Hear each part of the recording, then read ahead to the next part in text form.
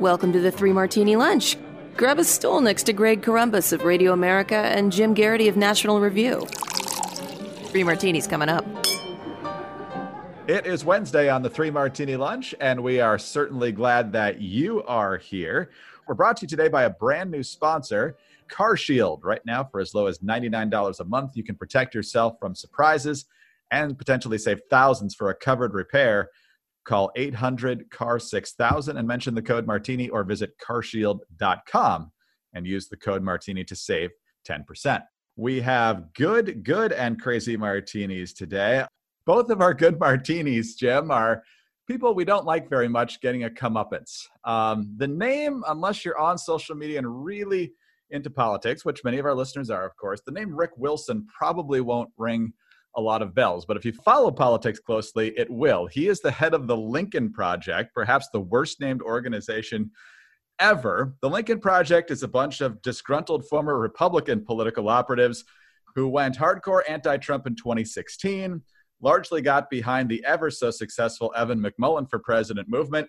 And this time they didn't decide to go third party. They just decided to go all in for the Democrats. So they're endorsing Joe Biden.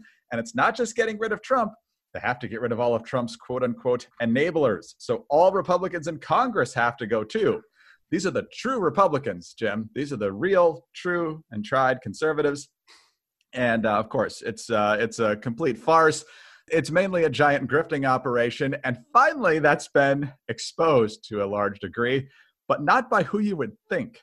Rick Wilson was on Stephen Colbert's parody news show, Tooning Out the News. He thought he was going on there to talk about all these viral internet ads that they're throwing out there savaging President Trump.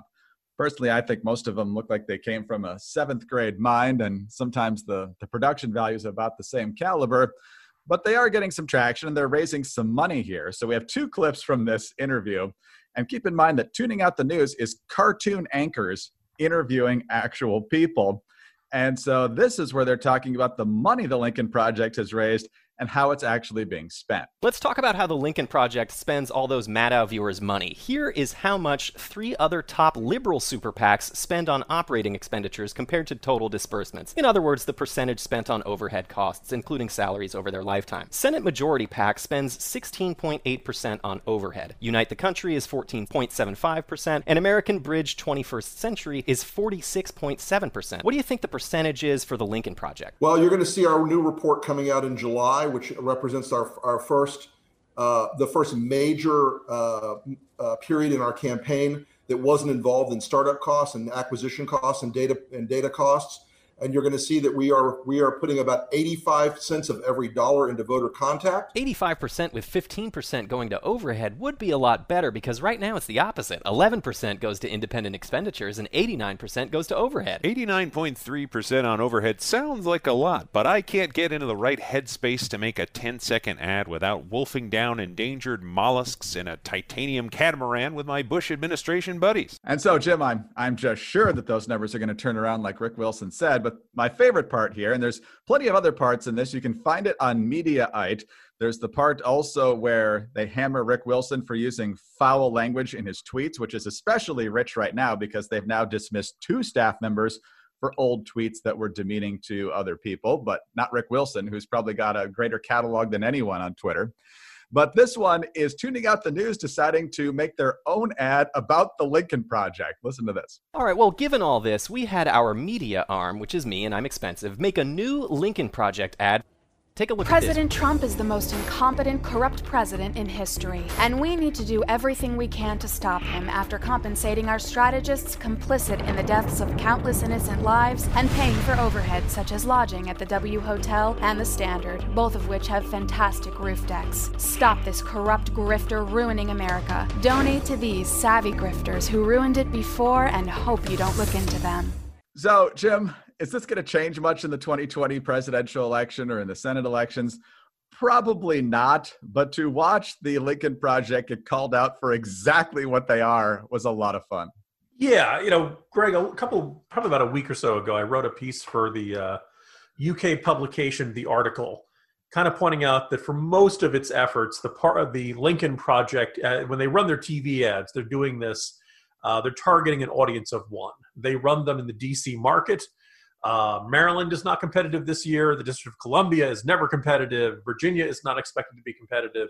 And the signal doesn't reach into Pennsylvania or North Carolina. So you're like, why would you waste money on ads in the DC market? Well, because the Lincoln Project wants the president to see it and to get mad and to put out these furious tweets denouncing them. Because then when that happens, a whole bunch of liberals say, oh my goodness, these guys are angering the president. They must be swell guys. And they write their checks out to them. And money is flowing into this.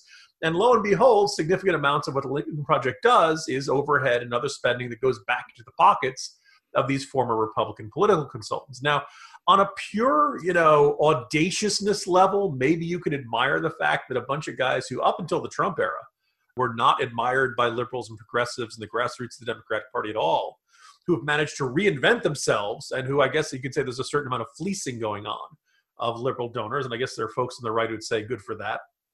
But there is something bizarre and unnerving about the way Rick Wilson can pose as some sort of principled defender. The way they're insisting the conservative thing to do is to not just vote against Trump, but to vote for the Democrats in all races up and down the ballot.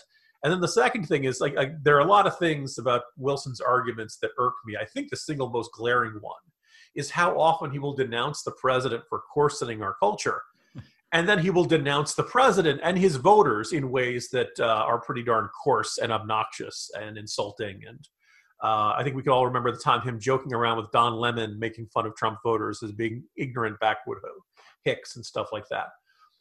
This thing is, so when I first heard about it, I was like, oh, good. All right. Hey, Rick Wilson, you got to come and, that's fair. Greg, I don't know about you. The longer that segment went on, it started to get almost uncomfortable that Rick Wilson just stepped into a bear trap that the Colbert writers had set up for him because they'd done their homework and they just tore him limb to limb. And you almost got to the point where you're like, stop, it's over, throw in the towel, Rick. I almost wanted to see Rick Wilson storm off the set and recognize that he was getting, had walked into an ambush of people pointing out, I think, a very fair criticism. Here's as a person who still thinks very highly of George W. Bush, I don't like this argument that George W. Bush and Donald Trump are indistinguishable, which is one of the kind of, arguments from the Colbert team in that one. By the way, also, Greg, is it just me, or is that clearly is meant to be Morning Joe? It's meant to be Mika and Joe Scarborough and Peggy Noonan, and I think I want to say maybe Howard Feynman on that last one. Yeah, I don't know exactly who the others were, but yeah, that was clearly a Morning Joe style setup. Yeah. So maybe Rick Wilson thought it was going to be like the real Joe and Mika or something, but it was one of those things where, I rarely have you seen somebody sit through an interview, people can't see me making air quotes as I do this, that so clearly was just, an absolute ambush from start to finish and just dismantles him. And that interview gets more and more uncomfortable because Wilson clearly thought, because it's Colbert prediction, he was saying, hey, we're all on the same team now. We all hate Trump. And the Colbert writers did not get that memo and just decided to rip apart Wilson in a way that I think even some Trump fans might have particularly enjoyed. No, definitely the case. I mean, they still said at the end that they want Trump to lose, but they definitely see the hypocrisy here. And the Lincoln Project, they were anti-Trump from the get-go. I think Rick Wilson was with the Rubio campaign, at least for a while in 2016. And then they went McMullen, and then they lost their minds, literally, from the moment that Trump won the 2016 election. And it's been pretty much a giant grift ever since. I don't know where they're going to go for money once Trump is out of office, whether it's in a few months or a few years.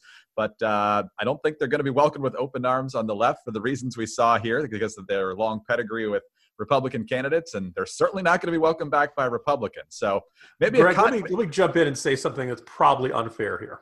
And everyone leans forward to their speakers as I say that. So Rick Wilson's getting up there. He's been a consultant for a very long time. Most of the consultants involved with the Lincoln Project have been around for a long time. They've been through a whole bunch of radios, a bunch of MSNBC contracts.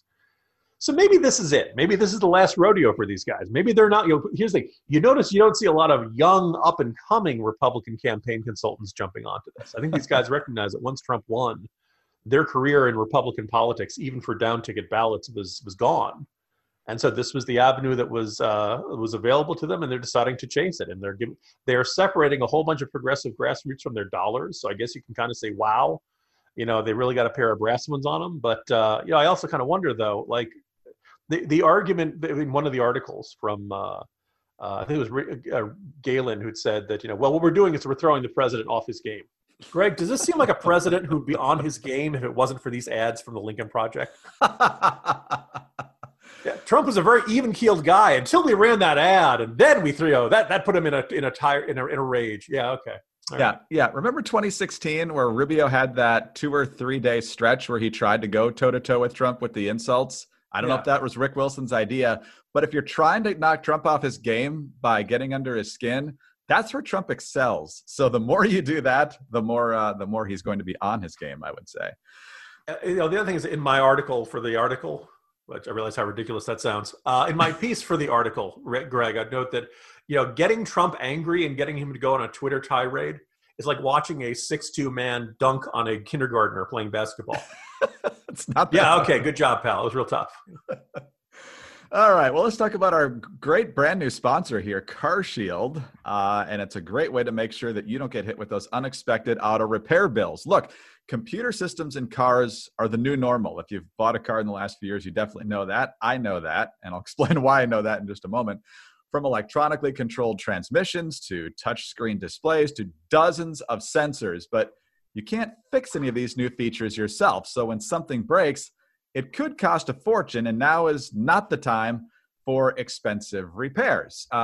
Spring of last year, our old minivan was about 9 years old, I think. We were down in South Carolina for a wedding, coming back, fortunately, almost all the way home, and all of a sudden the check engine light comes on, and it's blinking, which I found out in the manual means something's really wrong. So we got it home, and the next day took it into the shop. They said, oh, you got a couple of blown cylinders, and that's going to cost you about $5,000. Well, when a car's about 10 years old, dumping $5,000 into it is not the way to go. And if I had CarShield, it would have made a huge difference. Thankfully, now I've got the warranty on the new car, but it would have been a whole lot less painful last year if I had something like CarShield in place. CarShield has affordable protection plans that can save you thousands for a covered repair, including computers, GPS, electronics, and more. The people at CarShield understand that payment flexibility is an absolute must these days. Monthly plans can be customized to your needs with rates as low as $99 per month. No long-term contracts or commitments. And CarShield gives you options that other companies won't. You get to choose your favorite mechanic or dealership to do the work, and CarShield takes care of the rest. They also offer complimentary 24/7 roadside assistance and a rental car while your car is being fixed. CarShield has helped more than 1 million customers. So drive with confidence knowing you got coverage from America's #1 auto protection company. For as low as $99 per month, you can protect yourself from surprises and save thousands for a covered repair. Call 800-CAR-6000 and mention the code Martini, or visit carshield.com and use the code Martini to save 10%. That's carshield.com, code Martini. A deductible may apply. All right, Jim, let's move to our second Good Martini now. And both of our Good Martinis, let's be honest, this is kind of like the Schadenfreude edition of the 3 Martini Lunch. But hey, yesterday we talked about Andrew Cuomo and his poster about how awesome he is. And we've also spent a lot of time in the last couple of days just pounding the media, and rightly so, for coddling Andrew Cuomo and for a myriad other reasons why the media has just completely lost all objectivity, with the Bari Weiss story as well. But kudos to Jake Tapper, who has not been the most objective guy lately, but as it comes to the Andrew Cuomo story, he definitely was yesterday.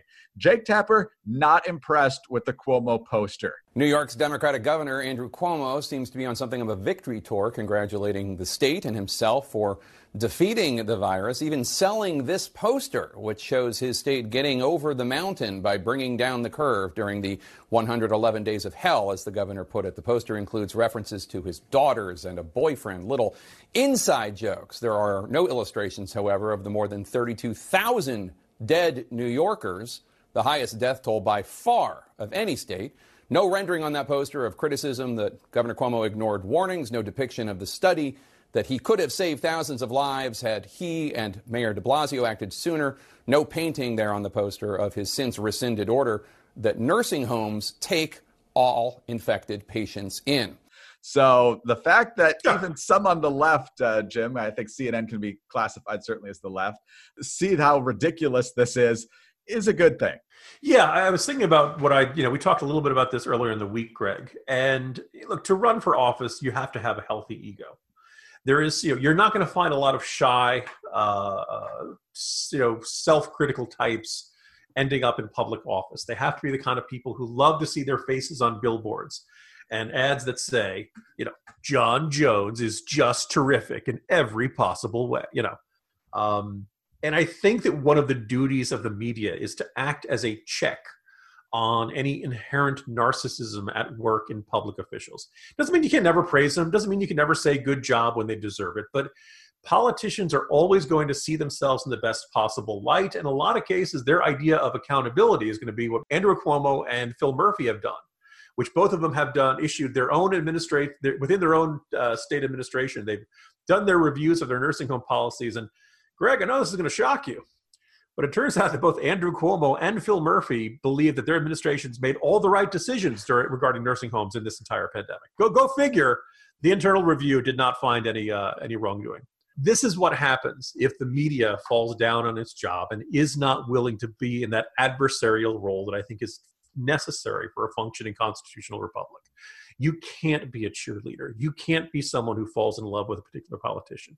And when you don't do this and you see the stuff like not just with, Chris Cuomo and Andrew Cuomo doing the prop comedy, but just the overall hosannas that have gone towards Andrew Cuomo, you get this poster. Basically, politicians get high on their own supply. They become so utterly convinced that all of the praise that they encounter is representative of everybody's viewpoint that they tune out any criticism that does get through their bubble. And they walk around in this near just psychological denial of what reality was going on around them. And you find this in both parties, but I think it's pretty clear that the media, which is generally more supportive of Democrats and generally friendly to Democrats, what we're seeing here in New York is, Cuomo genuinely believing this. So good job, Jake Tapper. I've not always been liked how you've approached things lately, but this is a very necessary corrective, and seeing it on CNN, the employer of Chris Cuomo, is much appreciated at this time and place. All right, Jim, let's move on to our crazy martini now. And this is more than just the news of the day. This is really the news of the last 4 years. The bizarre saga of Jeff Sessions. In early 2016, Jeff Sessions became the first senator to endorse then candidate Donald Trump.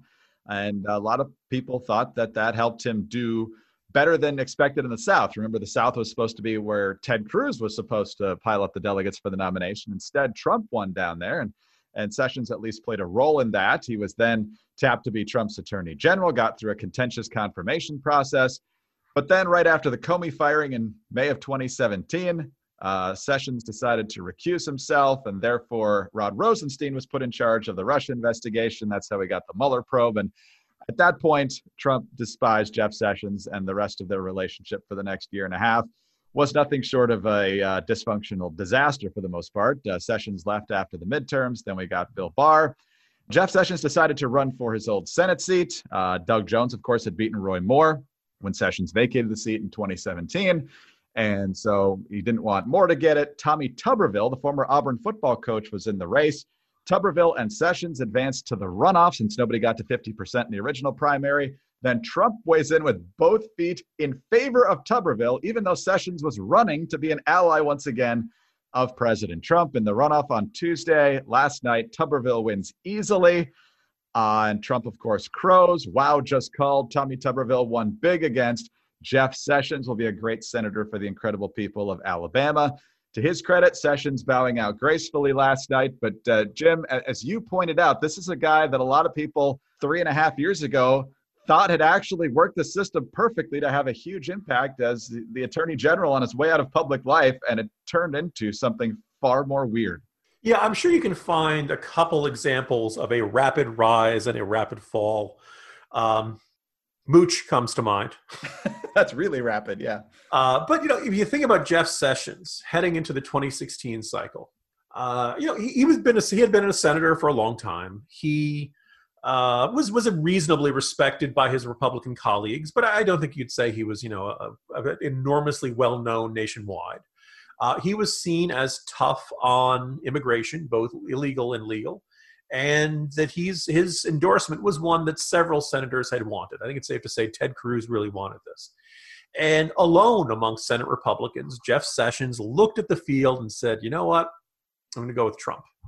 And a lot of people seem to think, Sessions was either making a mistake or out of his mind, or it just did not, everybody else looked at Trump and saw this guy who was erratic and, completely unpresidential, unqualified for the job, and had no chance of beating Hillary Clinton, no chance of getting the nomination. He looked like he was he wanted his own TV channel. What was Jeff Sessions doing? Well, lo and behold, Jeff Sessions, endorses Trump, shows up at the rally, puts on the Make America Great hat again, disappoints the Ted Cruz campaign, and lo and behold, Trump wins the nomination, and then Trump wins the presidency. And all of a sudden, Jeff Sessions, starting on election night 2016, Jeff Sessions starts looking like a really smart guy, a Machiavellian guy who'd figured out that Trump could win when other candidates couldn't, and that by being his only true Washington establishment figure who had endorsed him, that Jeff Sessions was in great position to have enormous influence in this administration. And lo and behold, he gets nominated and is eventually confirmed, very tough party line vote, to be Attorney General. Right? This is going to be the capstone of Jeff Sessions' career. And I think probably on the day of the confirmation vote, that probably was the apex of Jeff Sessions' career, because it was all downhill. Yes, we've seen presidents have disagreements with attorney generals before. We have not seen a president take to Twitter and mock and belittle and humiliate his attorney general like that. Clearly, it's tumultuous years. It does not go the way Jeff Sessions expected. The moment you mention this, some people start screaming that Sessions either shouldn't have recused himself or he should have told the president that he was going to recuse himself. As I wrote today, Jeff Sessions was convinced, A, that he knew Donald Trump well. He did not. He was convinced that he could influence Donald Trump. I don't think that necessarily was the case. And he was also convinced that if he made a decision that Donald Trump did not like, that the Donald would understand. He bet wrong on that one. So he ends up, stepping down as Attorney General, and he's decided, you know what? I don't want this to be my last act in public life. I'm going to run for my old Senate seat. Now, I was not overjoyed to hear this. I kind of felt like the state needed some new blood. And now we have, it turns out not only did Sessions lose the primary, he lost about 60-40. It wasn't all that close. Right. Some of this was it's very hard to believe that if Sessions and Trump had not ended on bad terms, that this primary would have not shaken out the way it did. And so you saw the farewell speech, the concession speech from Jeff Sessions last night is probably the last time most of us are going to see Jeff Sessions in public life. It's hard to see him running again. I don't think he's got, this is it. And so the last few chapters of the Jeff Sessions story, very up and down, like Icarus, flew too close to the sun. Things were looking terrific at the beginning of the Trump administration. And now he's a guy who it's time to ride off into the sunset, and he's not ending his career on his terms. So it's Tuberville against Doug Jones, and Sessions was pretty tough. I mean, of course, you're going to be in a primary campaign against Tuberville, and he thinks there's going to be vulnerabilities for Tuberville in a seat that should be a gimme for Republicans to pick up, starting with the fact that Tuberville doesn't actually live in Alabama. He actually lives in Florida, but I don't know, maybe he's got some sort of residence there. He's recruiting. There's a lot of good players down there. That's right. And then there's some sort of ethical situation that he was somehow connected to, but he was never charged with anything. So I'm sure that the Democrats will bring that up, but I would assume Tuberville's ready for that since he dealt with it in the primary. But as long as you don't have Roy Moore type allegations somewhere back in your past there, Tommy Tuberville, you should still be the strong favorite, I think. Yeah, and that's a bar so low, it's effectively a tripwire. The only other thing I would also point out is, so far it appears the Alabama Democrats are really going after Tuberville on his record as a college football coach. Maybe that moves people in a way that the other policy arguments won't. We're going to see how this shakes out, but intriguing to say the least. That maybe they recognize that in a state like Alabama, saying he's a conservative is just not going to get you to victory. So maybe that's the best strategy they've got. He did win a lot against Alabama, so that's going to be an issue for at least some Roll Tide fans. But something tells me, given that the way that the Alabama vote generally breaks down, there's some crossover there. So we'll see if that happens this time. Jim, have a great day. See you tomorrow. See you tomorrow, Greg. Jim Garrity, National Review. I'm Greg Corombos of Radio America. Thanks for being with us today. Please check out our sponsor, carshield.com, and use the code Martini or call 800-CAR-6000 and mention the code Martini for 10% off. Please subscribe to the 3 Martini Lunch. Leave us a kind review with 5 stars. Get us on those home devices. All you have to say is play 3 Martini Lunch podcast. And please join us Thursday for the next 3 Martini Lunch.